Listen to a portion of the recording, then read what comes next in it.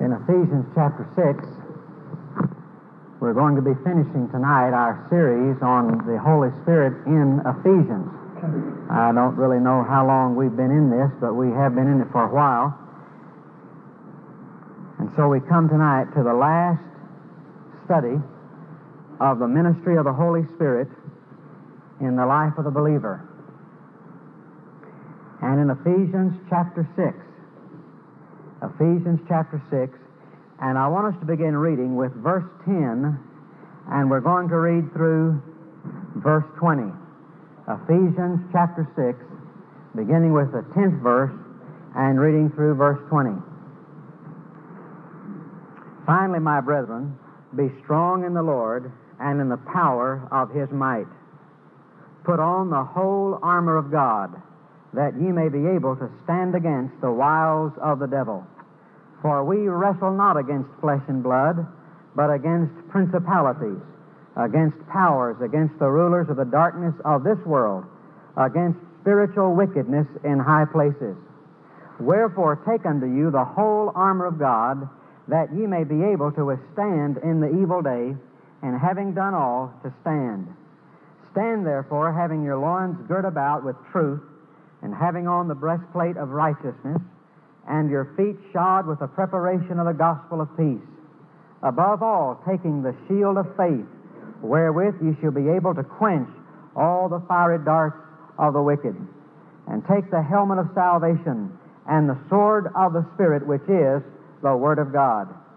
Praying always with all prayer and supplication in the Spirit, and watching thereunto with all perseverance and supplication for all saints. And for me, that utterance may be given unto me, that I may open my mouth boldly to make known the mystery of the gospel, for which I am an ambassador in bonds, that therein I may speak boldly as I ought to speak. Now, verse 18. Praying always with all prayer and supplication in the Spirit, and watching thereunto with all perseverance and supplication for all saints. Praying in the Spirit. And as we have studied the ministry of the Holy Spirit to the believer in the book of Ephesians, it's very significant to me that the last one that Paul mentions, the one that climaxes all that Paul has had to say to these Ephesians about the ministry of the Spirit in their lives, is this one, praying in the Spirit. Praying in the Spirit. Now that phrase occurs 3 times in the New Testament. In Romans chapter 8, verses 26 and 27, he says, Likewise the Spirit also helpeth our infirmities, for we know not what we should pray for as we ought, but the Spirit Himself maketh intercession for us with groanings which cannot be uttered. And He that searcheth the hearts knoweth what is the mind of the Spirit, because He maketh intercession for the saints according to the will of God. And here again is this idea of prayer in the Spirit. The Spirit helps us in this infirmity, for He Himself is making intercession for us. One translation reads like this, For in those inarticulate groanings we recognize none other than the voice of the Holy Spirit.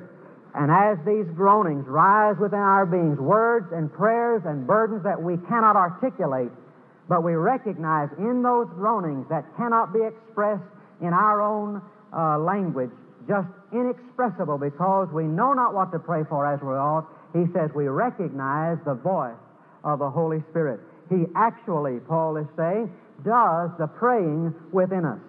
Now, the other occurrence of this phrase is found in the little book of Jude, the 20th verse. But ye, beloved, building up yourselves on your most holy faith, praying in the Holy Ghost, keep yourselves in the love of God, looking for the mercy of our Lord Jesus Christ unto eternal life. And so these 3 instances in the New Testament concerning prayer in the Holy Spirit. In Zechariah chapter 12 and verse 10, the prophet, looking forward to the New Testament day, said that God would pour out upon His people the spirit of supplication.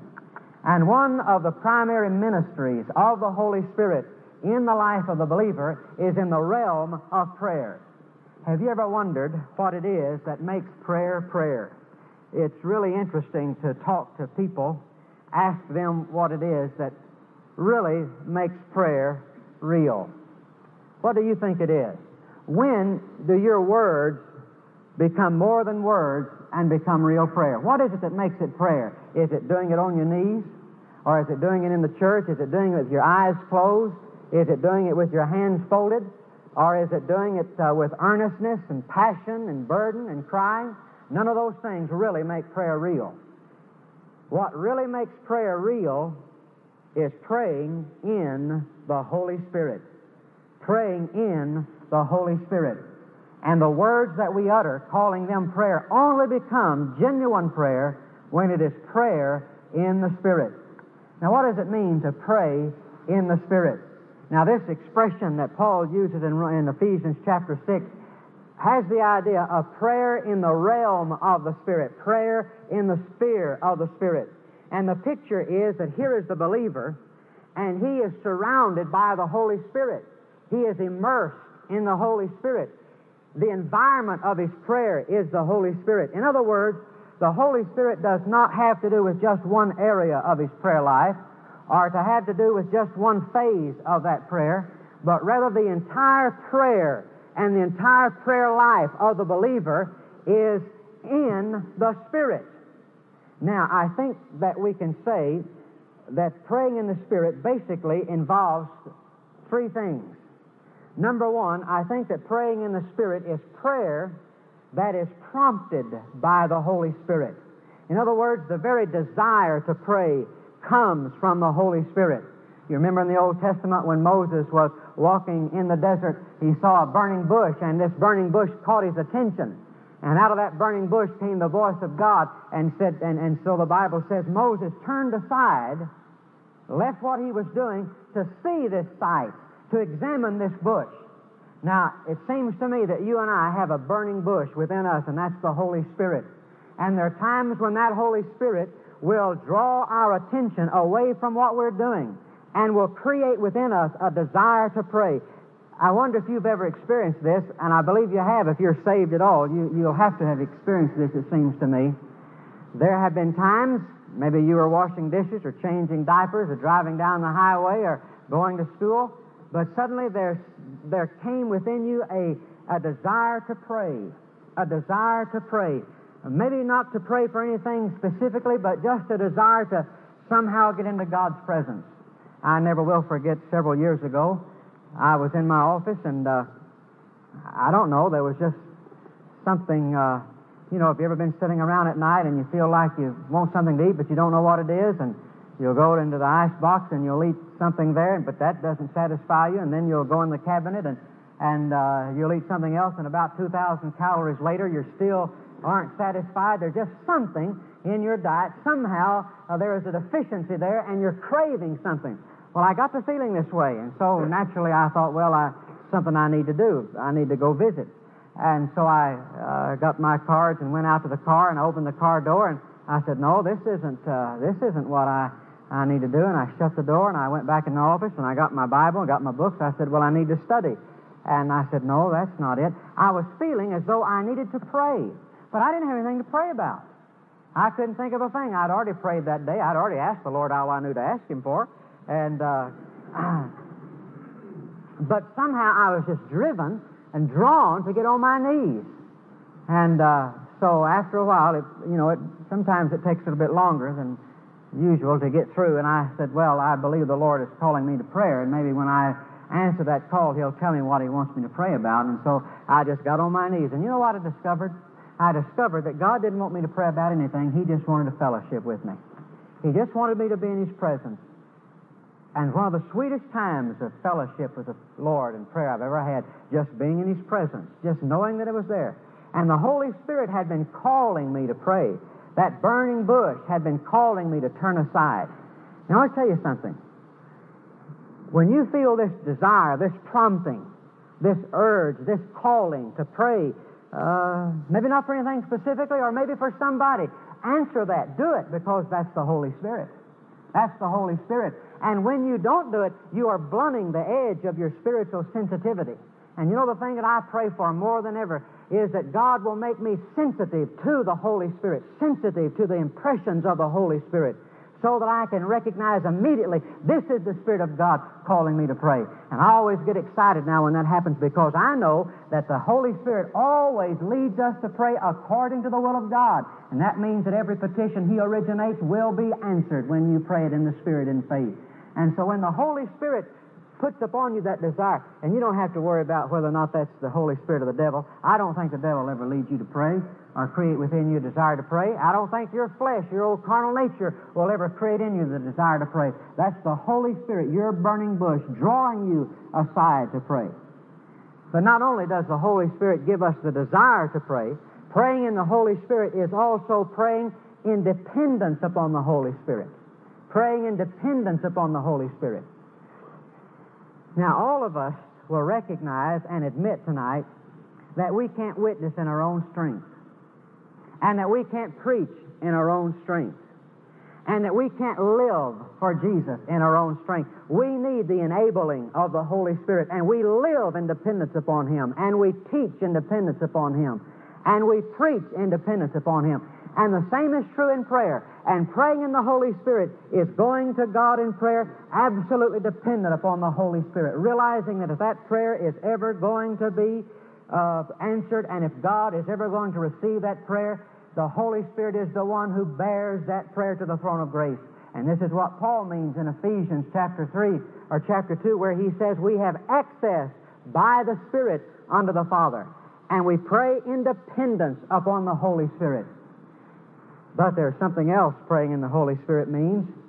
It also means that the Holy Spirit directs us in our praying. I believe that He literally gives us the content of our praying and places upon our heart the petitions that we are to ask for.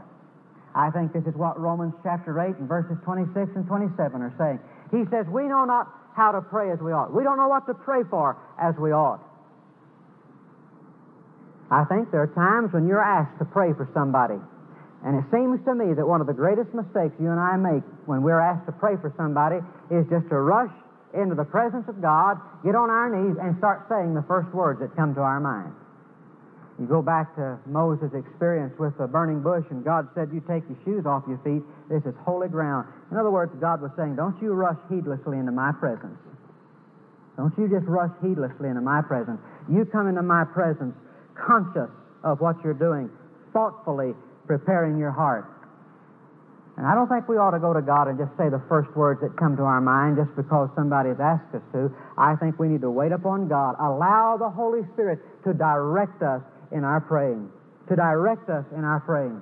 And you know, one of the most beautiful experiences you'll ever have in prayer is as you are praying down one line, all of a sudden you will be led to turn off that road and get on an entirely different road and somehow to pray for somebody that you haven't thought of for years.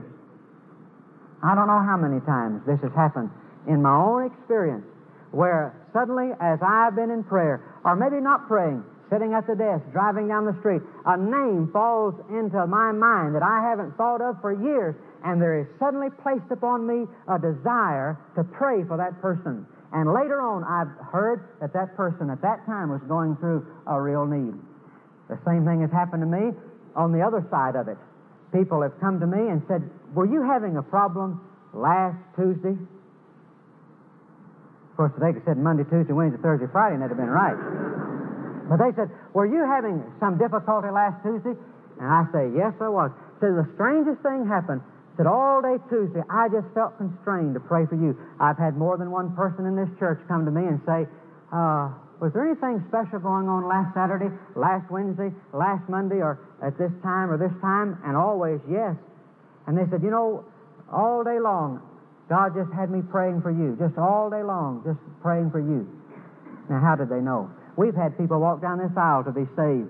And as I would stand at the back, shaking the hands of the people, they'd say, you know, I saw that person for the first time, but I knew his name. And for the past 2 weeks, God has just led me to pray for that person, and I didn't even know him. I just knew his name. And now I know why God suddenly just led me to pray for them intensely, because God was getting ready to save them. and my intercession was used of God. Isn't that a coincidence? Isn't that strange?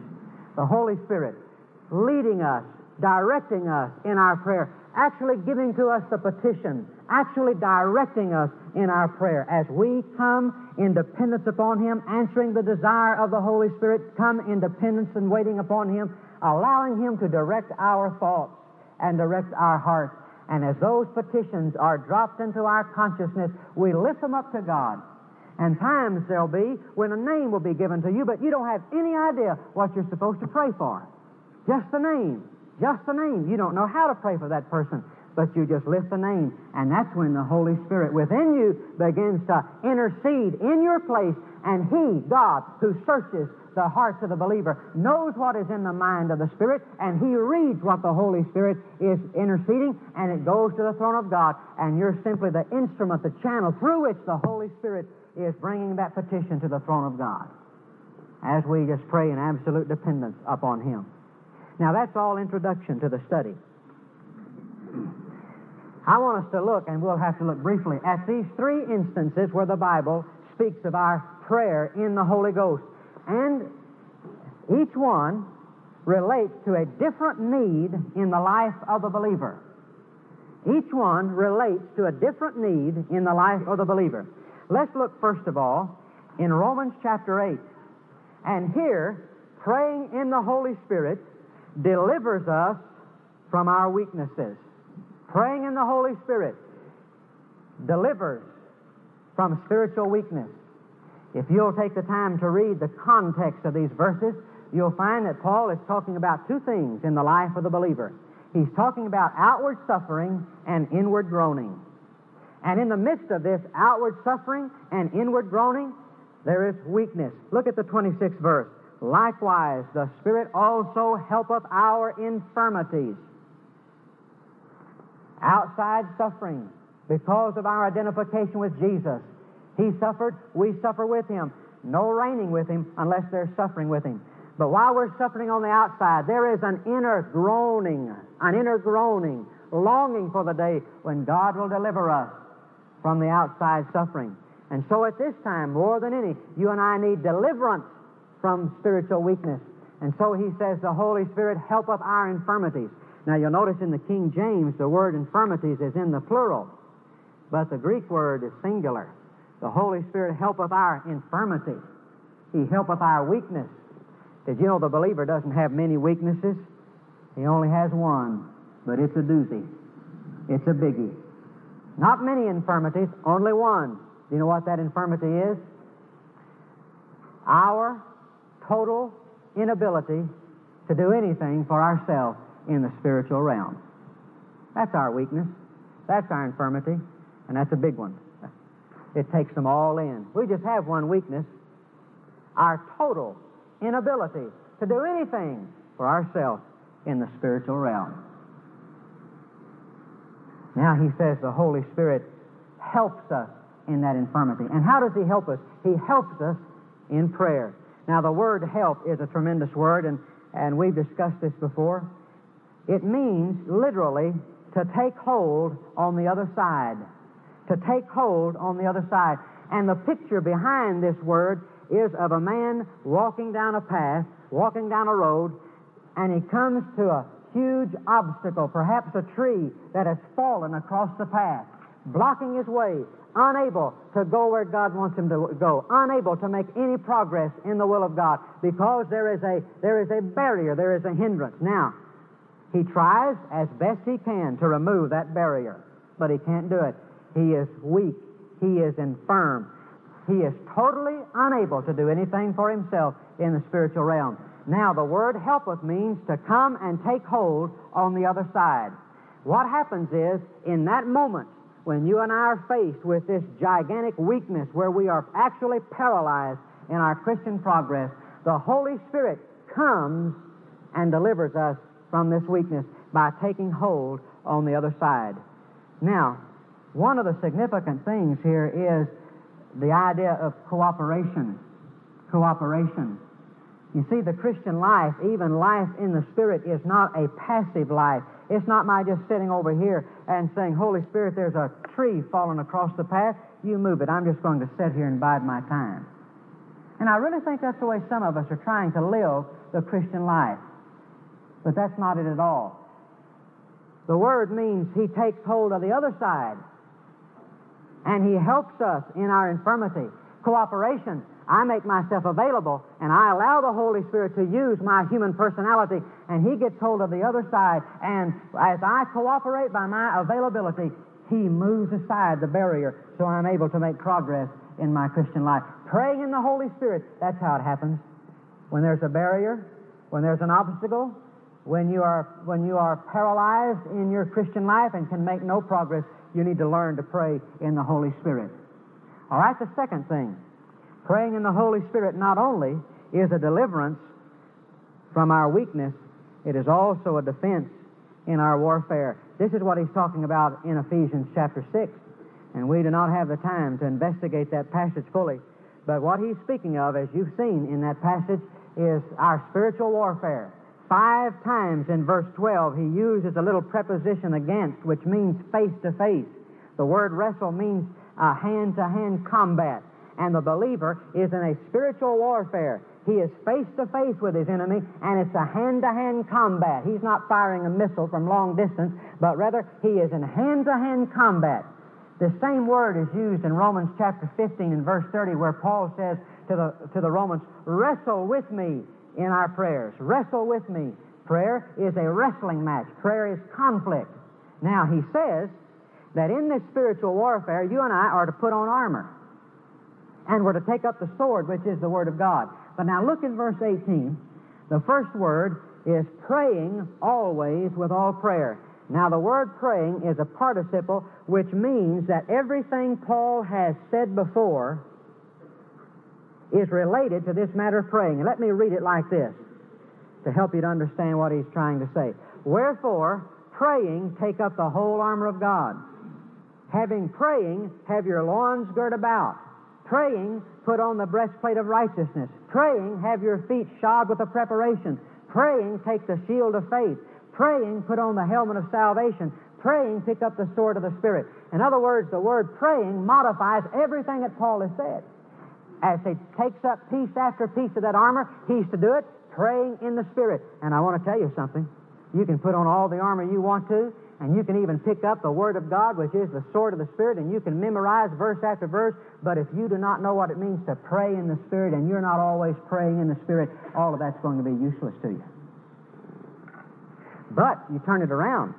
The armor and the Word is only good in your defense in your spiritual warfare when it's soaked in prayer. But I'll tell you something else. You can only really pray in the Spirit when you have the armor on and when you've got the Word of God.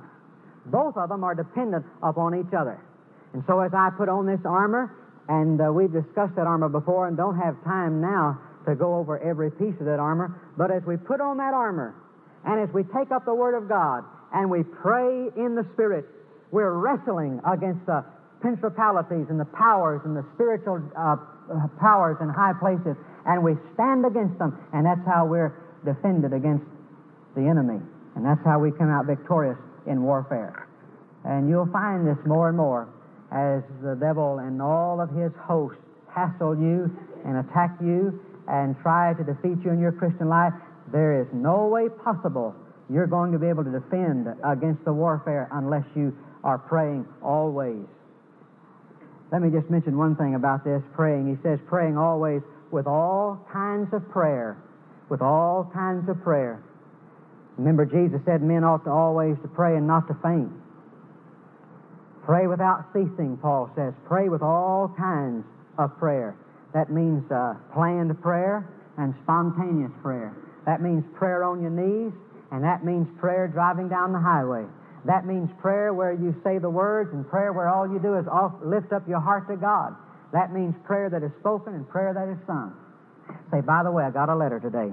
You remember a couple of Wednesday nights ago I told you about the young lady, the young wife, that was under the oppression of the devil in so many areas of her life and had a negative outlook upon life. You remember me telling about it? And how she had made the statement that she was negative and could never be happy and could never rejoice because her father was this way and she was born this way and there wasn't anything she could do about it. You remember I told her several things that she needed to do when she went home remember one of those things I told her where she needed to learn to sing at church, but sing while she prayed, turn her prayers into songs. Remember Ephesians 5:19, making melody in your heart to the Lord. Got a letter from her today. She said, "You'll never believe what God has done for me in my life." I wish I'd brought that over. It's about 4 pages. It's a regular epistle. I wish I could read it to you. But she said, "I did everything you told me to do." She rebuked the devil and shot down every hole she thought he might be hiding in. She said, "I memorized scriptures." She said, I would write them down on pieces of paper. I stuck them on the kitchen, in the bedroom, everywhere. Put them on the sun visor of the car. And she said, "I just memorized scripture." But she said, "I did something else she told me to do." She said, "I started singing." She said, "I just go around the house singing. And when I pray, I just sing." And I taught them this chorus at the retreat. You know, "I will praise Him, glory to the Father, glory to the Son." And she said, "I've never been able to smile." But she said, "I just can't help but smiling." And she said, people that know me have just remarked and wanted to know what in the world is going on. She said, "You'd never believe the joy, the peace." And she said, "Now things are going bad. They're in terrific financial problems." And she said, "Our 2 children have been seriously ill." As a matter of fact, as she was writing this letter, her daughter had such a sore throat that the throat was actually hemorrhaging, and they were having to take her to the doctor.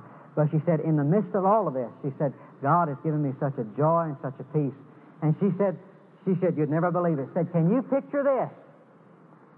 Sitting in pouring down rain in an old broken down pickup, the battery dead, miles from home.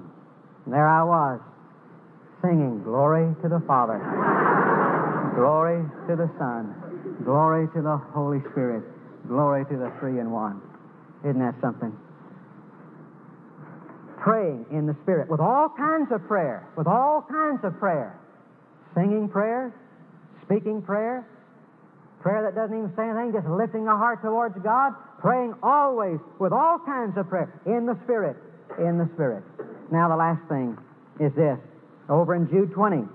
Prayer in the Spirit is a deterrent to spiritual wandering.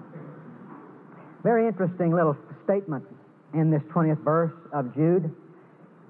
He says, "But ye beloved, building up yourselves on your most holy faith, praying in the Holy Ghost." Now look at the next verse. "Keep yourselves in the love of God, looking for the mercy of our Lord Jesus Christ unto eternal life." Now, verse 21 is a command.